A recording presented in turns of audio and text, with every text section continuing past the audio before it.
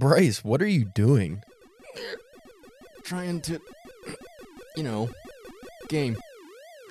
What? This game is really hard. Pac-Man? Yeah. Dude, you're supposed to be playing the game for next week's episode of Arcade Bookshop. I mean, I will. I'm really close to beating this. Right. And what about the book? Huh? We're supposed to finish a book for the podcast too? Oh, yeah. I finished that last week. Yes! Oh, did you finally beat it? Uh-huh. The first level. Oh, boy. Listen up now, when we leave on, get ready for Arcade Bookshop. Wake your phone, play a game, check it out. Don't be late, listen up now, when we leave on, get ready for Arcade Bookshop. You can listen to new episodes of Arcade Bookshop every other Monday on Spotify, Apple Podcasts, YouTube, or wherever you get your pods. You'll always find us with a controller in one hand and a book in the other.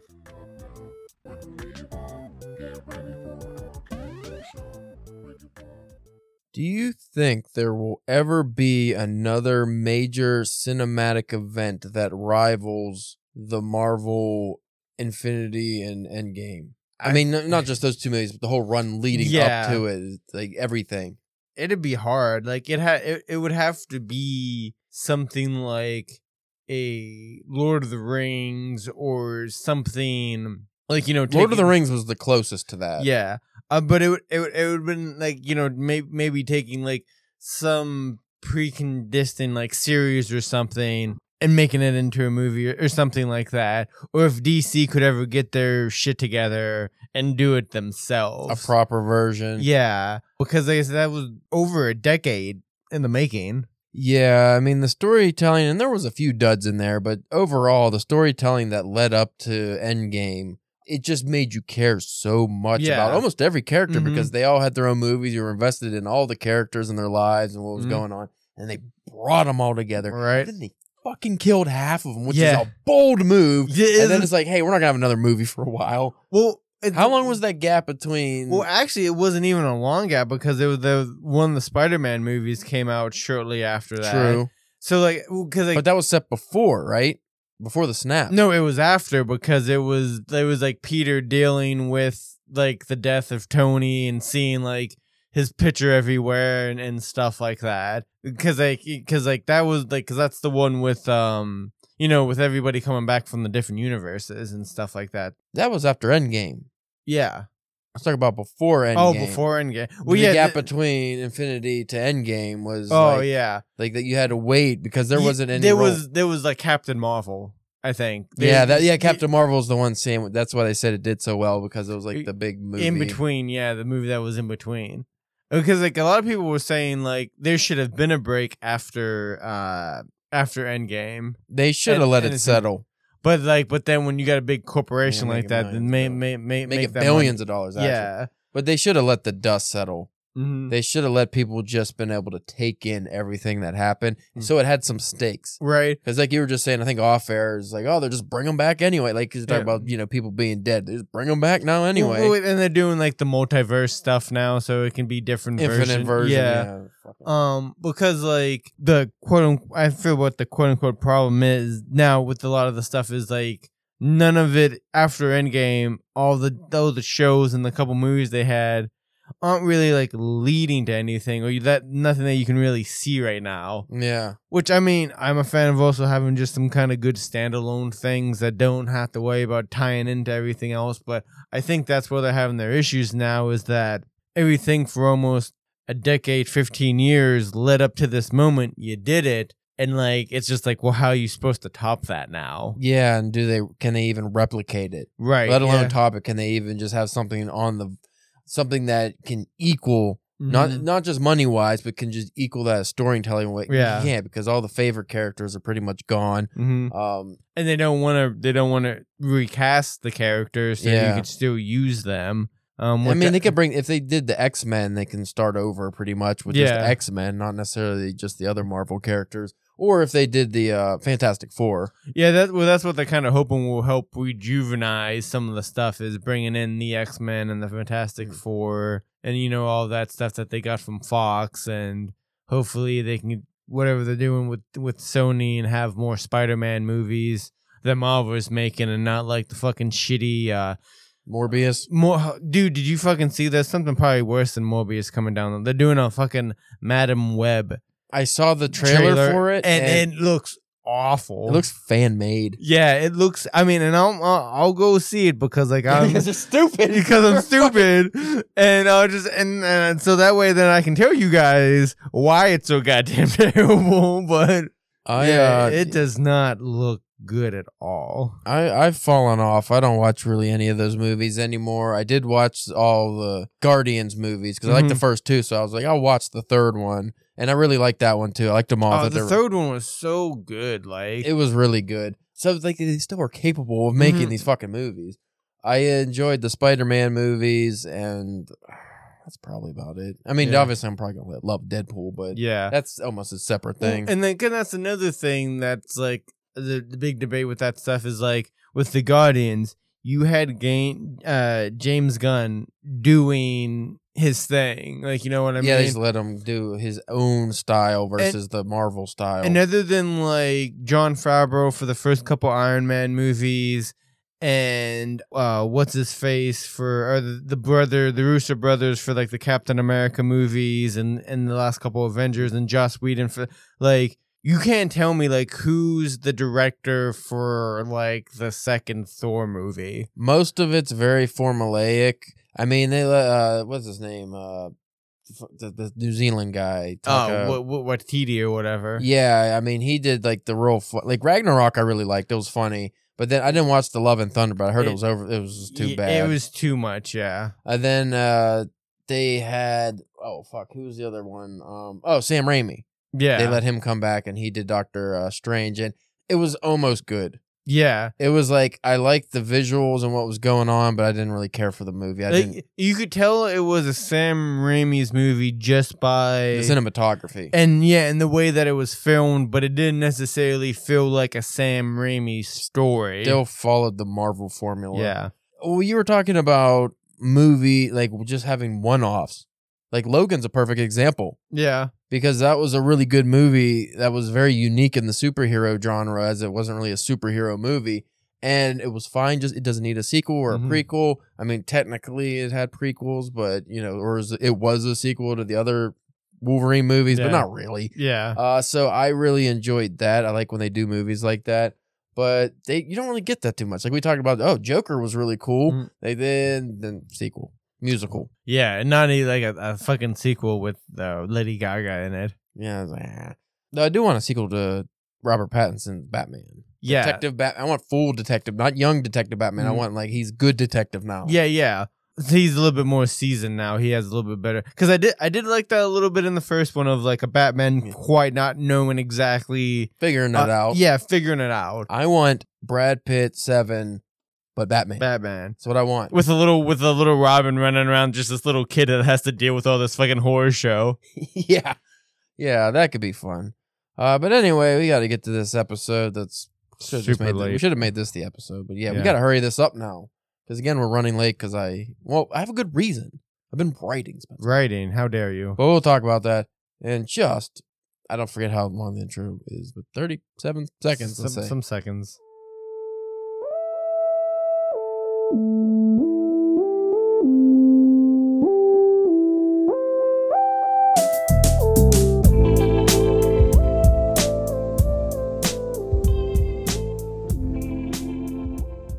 You are listening to the Drunken Pen Writing Podcast. I'm your host, Caleb James. With me today, Spencer, the Guatemalan Gobbledygooker Church. Gobbledygook. The old Gobbledygooker, huh? That's a good classic throwback from the 90s, not the 80s. That was the 90s when everything was cartoony and stupid. Yeah. Hector Guerrero, I believe, was the man in the Gobbledygooker suit. R.I.P. Hector Guerrero. He was a hell of a wrestler and should not have been playing that gimmick. Today, Spencer, you know what I want to talk about? What's that? I'm touching my knob. That's what I'm Oh talking about. yeah, touch some knobs. I feel like your knobs. I'm touching them the wrong way. I've been saying this for quite a while, Caleb. Jesus, now your knob got touched too hard. Okay, so I think we talked about this before, but we could talk about it again. Burnout, man. Burnout. But I'm having a more mature burnout. I'm yeah. having a different kind of burnout. So you've asked me, Caleb, how's the Divine Comedy going? How's Don Quixote going? How's the fucking any of this reading shit going? Poorly. But not for the reasons it used to go poorly. I would say once every year and a half, 2 years, I hit a spot where it's just like, oh, I fall off the cliff and I don't even feel like reading anymore, right? That is not what's been going on. I want to read and I enjoy the time I do read, but I've actually been just more preoccupied doing other stuff. Yeah, busy doing writing stuff. Yeah. I've been doing a lot of writing, though the burnout it hits me after work. So when I get home the night, it's really hard to write or edit or do anything. So that's where my struggle's coming in. But it's not the same kind of burnout I used to have where it's like, I can't do nothing anymore. I'm not going to the gym. I'm not fucking reading. I'm not writing. Can't even watch TV. Can't even touch my dinkle. Can't do nothing. No.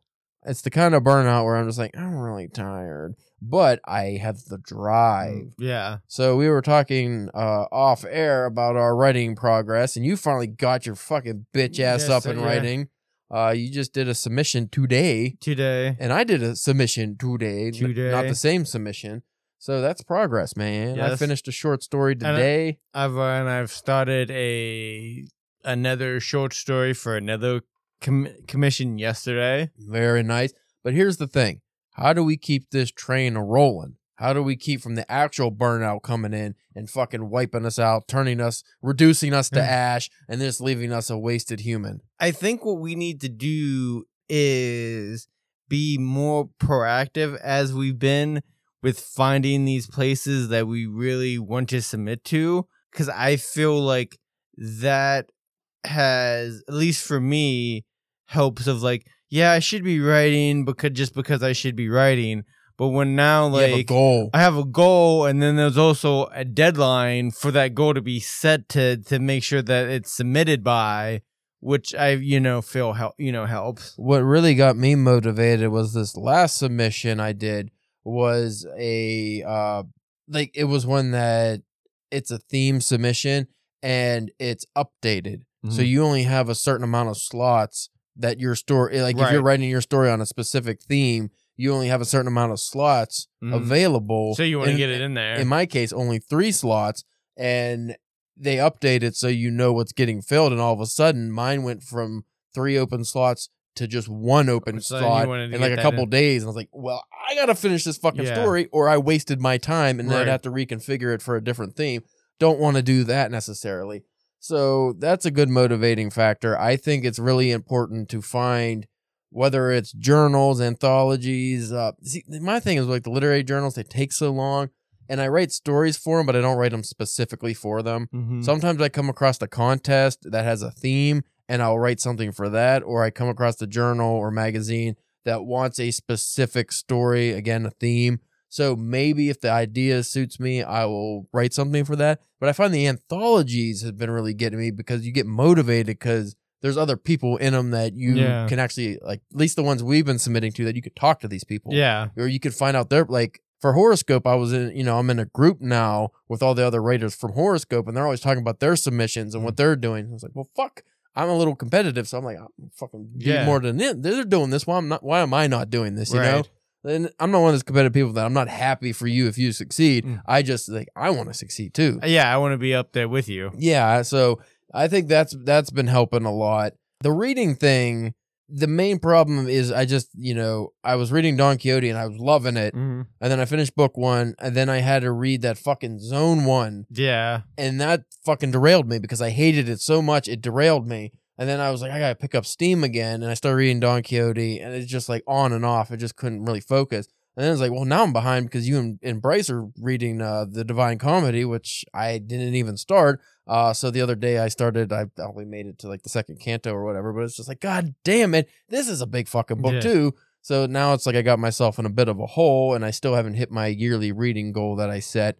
and I'm not going to hit it now, but I'll get close. But it's just like, because I still got Paradise Lost next. Yeah. And that's a fucking... And is that the last one out of the big... No, then I have the biggest one is Ulysses. Yeah. Well, the most challenging one. So it's like, God damn. And I got the Cambridge edition that's, the size of my is torso. that what you're going to actually read? Yeah, I figure that's the best way to understand it. I bought a specific stand so I could read it. It's like one of these things for the laptop thing, but way bigger. So I need to get my shit in gear with the reading, but now that I just finished a story and I do not have another story idea that I'm going to be working on, hopefully I don't see anything that tickles my fancy for at least a week, because I still got my novel I need to get back to. I took such a long hiatus on it because I've been doing all these submissions, but I feel that now that I have a little bit of wiggle room writing wise, I can get back to just like an hour straight of reading every night, because that's what I used to do, is I'd read an hour or two a night. But lately it's been like 10 minutes, 20 minutes, and then I fall asleep because, again, the burnout. And then you can still put like, you have you put an hour of reading aside, but you can also put like an hour for your writing of either for your novel, if you don't find any other places you want to submit to, just to help keep the writing flow going as well, because then you don't want to, because that's a struggle. You don't want to get into you were in a good writing flow, but not a reading state. But then you don't want to get too much into good reading and then not get any writing done. Well, that's where I was for a while, where I was reading a lot. Yeah, that's just last month, I was reading voraciously, but I was not writing very much, if at all. I found what helps me lately, we were talking off air, is I've been writing on my phone a lot more. And it gives me the same feeling as when I was, just writing my novel by hand, because it like no Grammarly or no distractions, and the spell check's not on there. Like, because I'm just, and mainly the thing is like, an idea comes to me, and if I'm at work or something, I just take a quick second and just write down the idea, or that's a good sentence, and then I found I was able to get a 5,000 word story out in a couple weeks by just writing in that style. I mean, it's not ideal if you wanted to do something very quickly. Because it's a longer process, but because generally when I'm writing, I like to write in chunks. Yeah. But I found that like for some of the short stories, at least, that's helpful. It's like it's the total progress that really matters, and then like the editing phase is usually where I shine anyway, because that's what I really write. Like the first draft is just the skeleton, so I'm just like trying to get it together. But once the puzzle pieces are in place, I can really fuck with it. Right, and I'm gonna say, and then too with that on your phone too, like if people who are like might not be into that, it could be like a good way of at least getting like the bare bones or the outline of whatever you're working on. So then at least then when you go to actually work on it, you have that to go off of, and you're not starting from scratch, because as we stated before, that's one of the hardest parts is the getting started phase. Yeah, you can fix a shitty story. You can't fix nothing. Yeah. Like, if there's a blank page, you can't fix that. But if you wrote a story, even if it's just the guy walked down the street, he saw a dead body, the body burped and gas came up and blood came out, like, whatever it is, you can work with that. But you can't work with, if there's nothing on the page.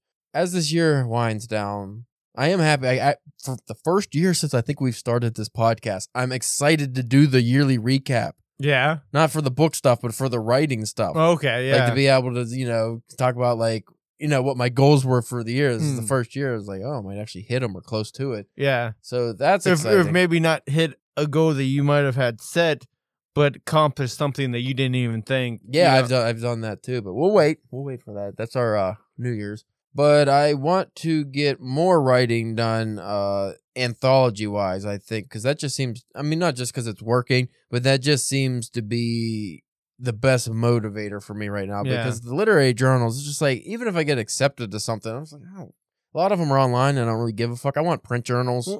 And I feel like that's a good networking skill as well. Yeah. Especially of like these people who run their own thing.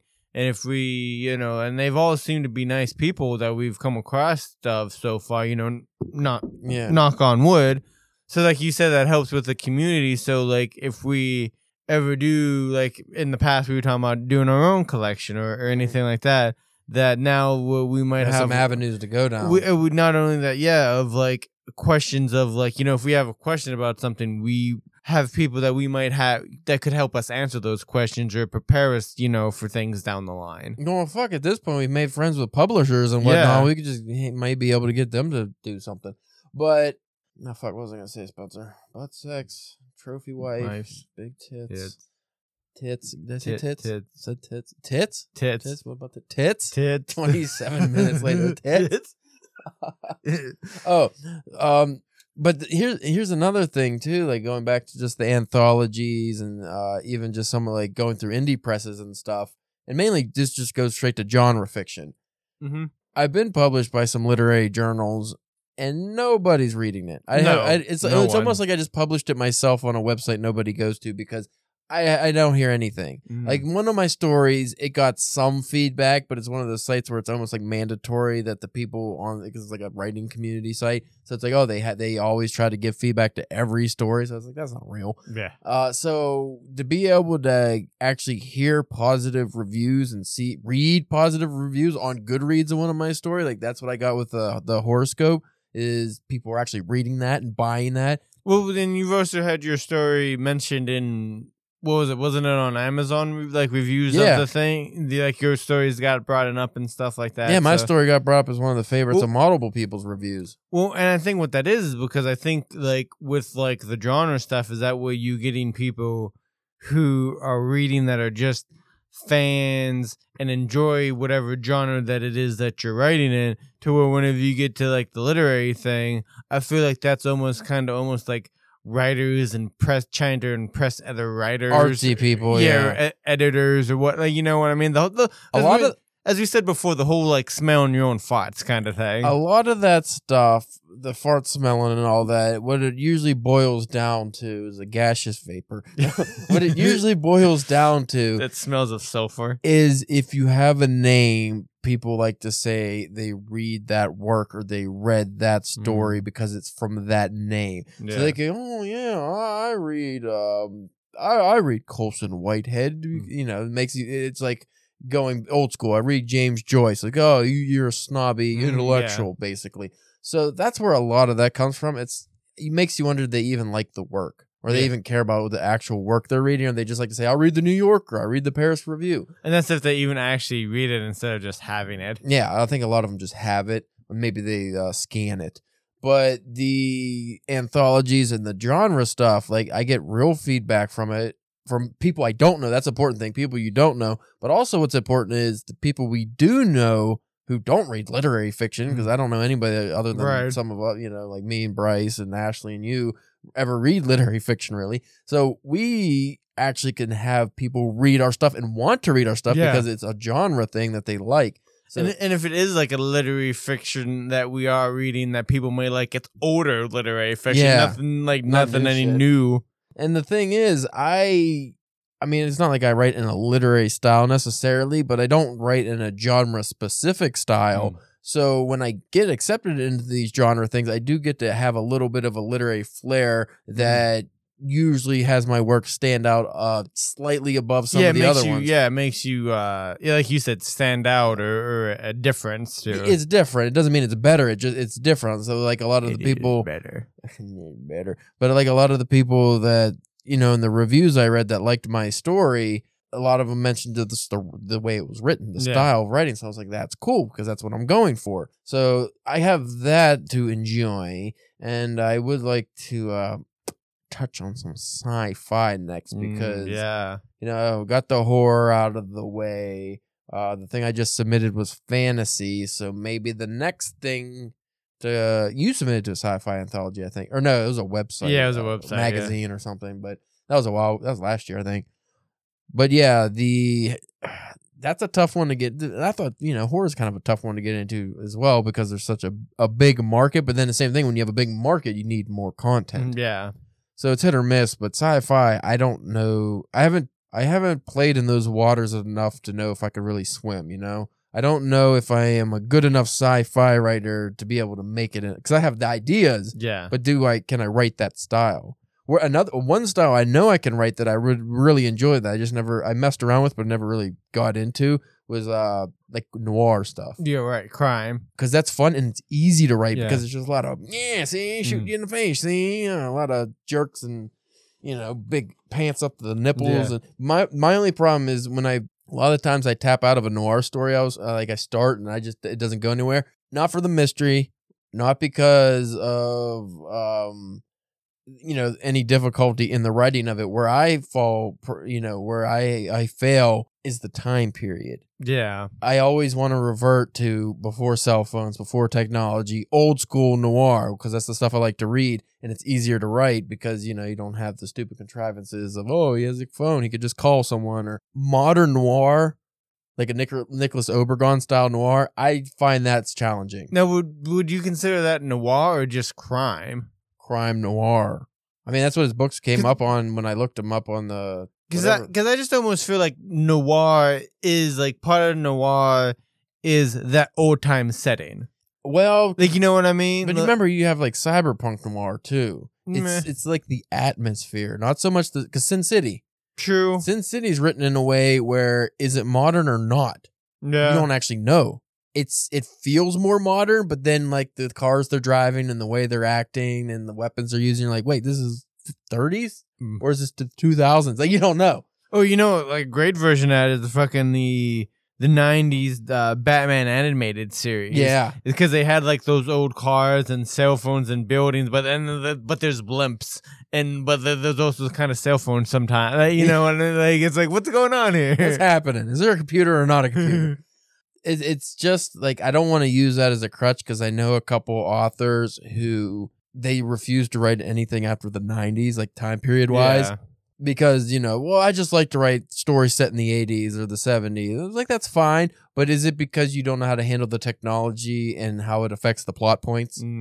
Because now you always have to work around that. How do you do that in a natural way? I find, like, even in my novel, I was like, I realized that I did not include cell phones into the beginning of this, and these are supposed to be 20-year-olds now. Right. What the fuck? I didn't mention any kind of social media. As my friend's son who just turned 11 got his first cell phone. That's late for a lot of kids. Right.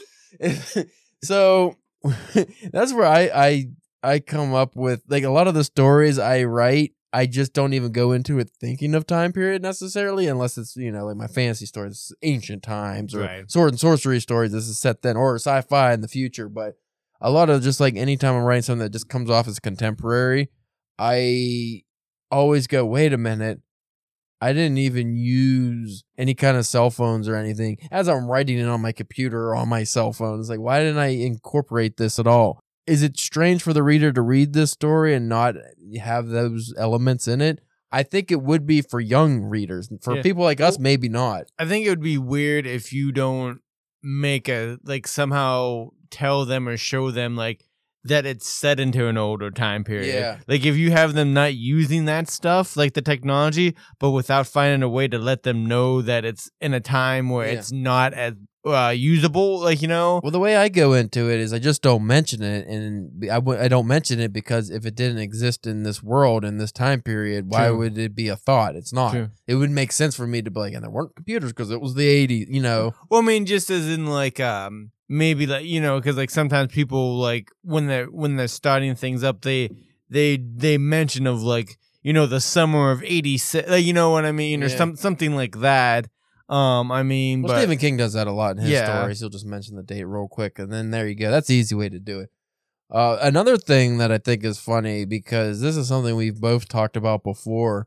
How weird is it still, for some reason, mainly just probably because we both read older fiction generally, and even by older, I mean even just like 90s, early 2000s fiction. How weird is it when you read a story that incorporates YouTube, TikTok, like they mention these things, like, what? This is, I don't, I always have a reaction, like a guttural reaction to it, like a visceral reaction. Where I'm like, oh, TikTok. And then I'm like, well, that's a thing that exists. Why wouldn't that be in here? For books, it's weird. Like, if for books, like, I'll notice it. I don't have so much a reaction. For me, though, it's whenever it's in comics and they try to, like, have, like, it's FewTube instead of, because they can't say it's, YouTube because of the copyrights or whatever. But, they try to have, like, a Twitter or a thing or something on there. And it's just like, man, for some reason, I feel like it ages more poorly in, like, the comics and stuff than it does in, like, in like, prose work for some reason. I don't know why. Well, do you find in your stories you tend to either incorporate like cell phones and social media, or do you tend to just ignore that? And if you do ignore it, is it purposeful, or you just afterthought, like you just didn't think of it? I mean, I can't really think of a story so much where I've used it, but again, like I don't think it has ever been like purposely like. I like to think as if I was writing something, I'd be like, oh well, maybe I could use this cell phone, or maybe if I do, I'm just like, oh, the cell phone's dead. Yeah, like, you know what I mean? He's always dead. Well, it's like my novel. Or out of service or something. Which, you know what, isn't a far fetch for how shitty cell phone companies are now that to just randomly be out of service or something. That is true. Well, like my novel, that I mentioned like, oh shit, I need cell phones in this. It doesn't make sense. These kids aren't using cell phones. I'm just sitting there thinking, it's like, yeah, I have to incorporate text messages in here because that's how couples talk now. That's how I talk with my wife most of the time. That's how we communicate is we fucking text each other when we're not around each other. We don't call each other. I'm not sitting there going, well, I got to send the missus a telegram real quick. Got hit by car, stop. At hospital, stop. I need you to pay the money. Stop. You should start sending text messages like that, just because like I'm imagining Mindy might not even know what telegrams are, so she have no idea what you're even fucking doing, but it'd still be funny just for you. It would. Well, here's a sickness. This came up a couple weeks ago. Maybe you sent it to me. I saw some videos and I investigated because it's what I do, and it turns out this is a thing. The new generations think that there's something wrong with us for using punctuation in our text messages. They feel that it is like us scolding them or being too formal or something. Like just for putting like a period. Really? Or no, I don't even know about the emojis, but just saying, like, hey, I'll pick you up later, and you put a period. They find that as a microaggression. What? How? What? Yeah, that's what I thought. I was like, are you look it up, people. I'm not making this up. Like, I mean, I could see like you put like a whole bunch of like exclamation points, just like like that, like Elaine from that episode of Seinfeld, but like just by like having like a period or like a comma, it's a micro, just because they don't know how to use a period. I don't know. And then that's the funny thing is when I was looking it up, it's like, okay, they don't want you using periods. They think it's a problem for whatever reason. But then, like, their excuse is, well, language evolves. Why, though? Like, why are you not using punctuation? Is that what school's going to start teaching soon? It's like, don't use period. Is that what books are going to become? We just don't use punctuation? Because now we're just with some postmodernist assholes again, where it's just like, run-on sentence forever. I was going to say, so, like, is it just one long sentence, or is it, like, a sentence, a message? It explains modern poetry, don't it? Fuck if I know, dude. Do you use commas and periods and no punctuation, just everything, just line break, fuck off. Do you know what I'm talking about? No, because it's line break, eat a dick, line break. I was line break at the mall and line break, shitting my brains, line break. Sorry, that makes me mad. But the text message thing, I was like, is this, a lot of it I was like, is this for real, or are they just like making up controversy? Because a lot of places make up controversy, but there was enough backing, people backing this idea, this notion that periods and I don't remember sending this to you, so you must have stumbled upon this by yourself. I flipped a biscuit. Yeah, because like as a writer, it offends me. As a reader, it offends me, and just a human who has some intellect, it offends me. Because, like, sometimes, I mean, like, I'm not all the time, like... It's fine not to use them in a text message. It's like, be there soon, or just okay, no period, whatever. It's like, hey, meet you at the gym. You don't have to have a period. We know what you're saying. It's, communication... But like, anytime if I'm writing, like, a bigger... a bigger message, I do try to... Especially now, because, like, there's fucking... Most cell phones now will fucking... tell you when you need to put like a comma or a period or a question mark in there now anyway. It's go to your way to misspell words and shit. Yeah. But I don't understand, like, okay, I get the whole, like, it's fine if you don't use punctuation in your text, whatever. That's what you want to do, who cares? It's the fact that you think it's, like, aggressive if someone does. Yeah. Or it makes them old-timey somehow. It's like, who gives a fuck? Why are you... That's one thing I always wonder is, like, why do these people focus so much on this shit? Like, you don't have anything to get upset about now, so periods and text messages is what's doing it for you. So it's like it's the younger kids that are... I believe so. The ones who think millennials talk too slow. I didn't send you those messages or those reels either, but... Which is funny because, like, when we were younger, it was always slow the fuck down, you ADDP. Like, you know, like something like. Well, it makes sense because their videos that they watch have a time limit. True, yeah. It's Like if there's like a 3-minute TikTok or whatever.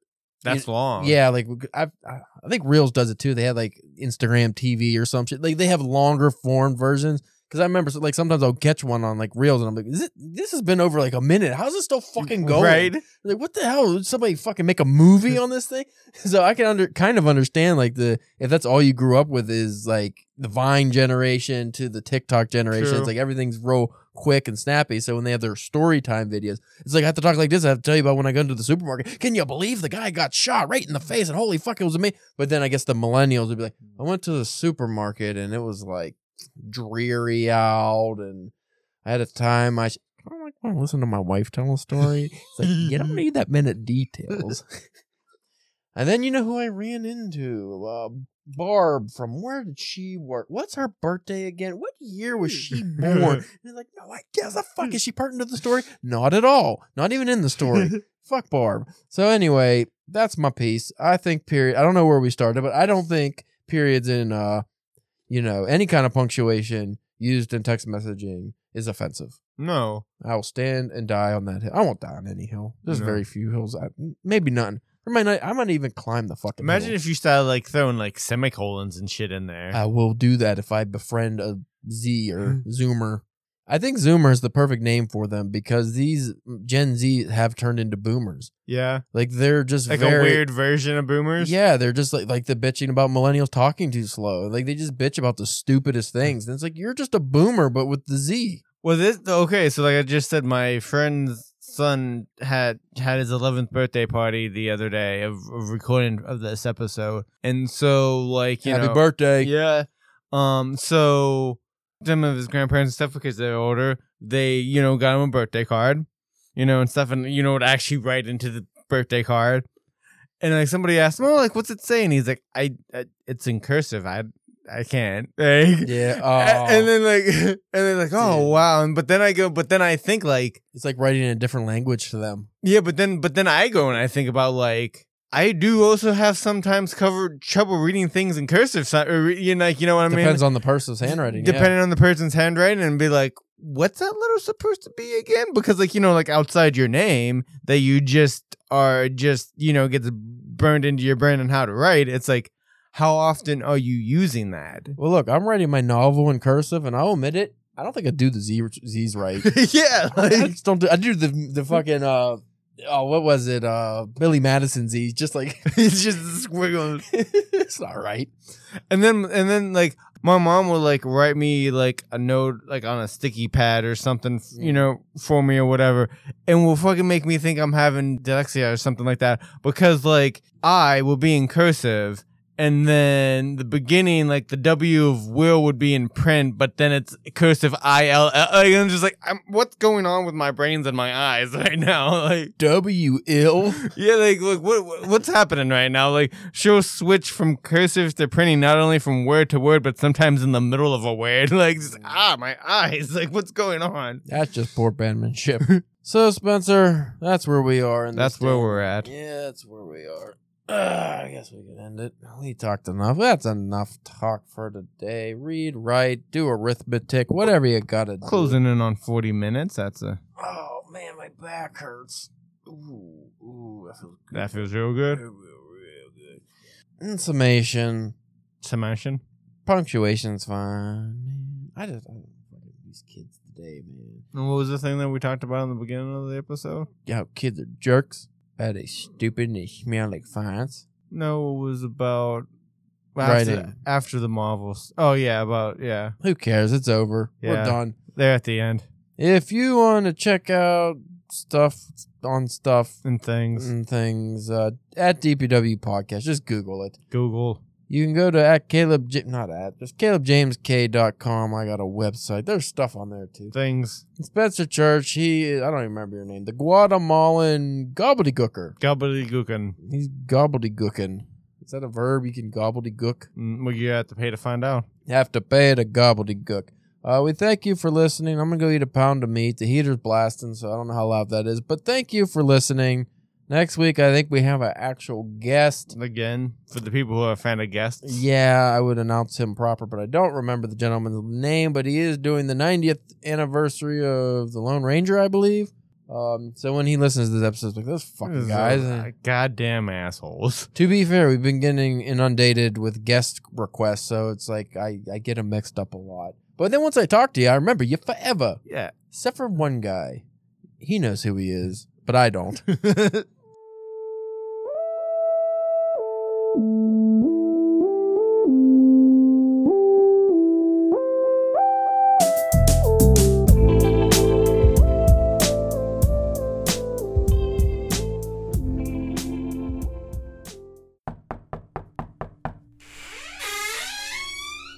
Hey, Caleb, you wanted to see me?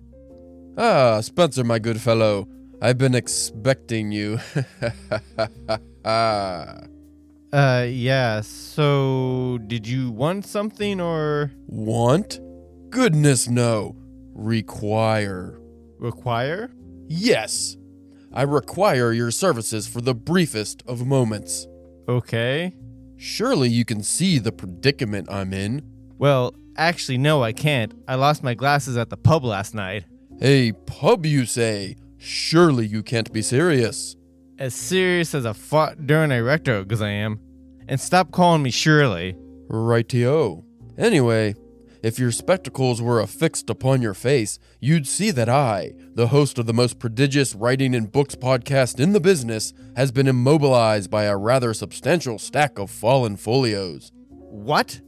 My to-read pile finally fell on me while I was taking a nap. But you're on a podcast table. I hardly see how that matters. And you're naked. I hardly see how that matters. Dude, your hairy ass is touching my drink coaster. I hardly see how that matters. It matters to me.